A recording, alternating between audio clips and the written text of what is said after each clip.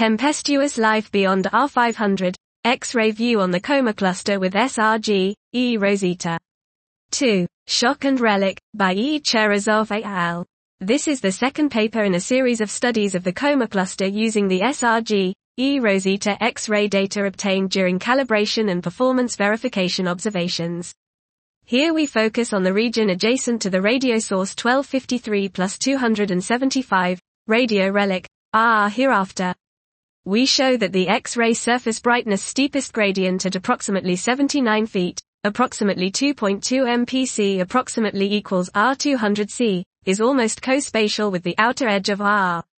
As in several other relics, the Mach number of the shock derived from the X-ray surface brightness profile, mx approximately equals 1.9, appears to be lower than needed to explain the slope of the integrated radio spectrum in the diffusive shock acceleration, DSA, model. Mr approximately equals 3.5, if the magnetic field is uniform and the radiative losses are fast.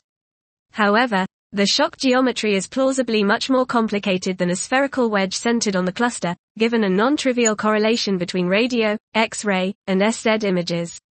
While the complicated shock geometry alone might bias mx low, we speculate on a few other possibilities that can affect the mx-Mr relation, including the shock substructure that might be modified by the presence of non-thermal filaments stretching across the shock and propagation of relativistic electrons along the non-thermal filaments with a high magnetic field.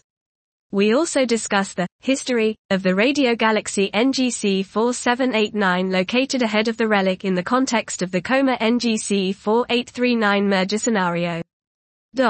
This was Tempestuous Life Beyond R500, X-ray View on the Coma Cluster with SRG, eROSITA.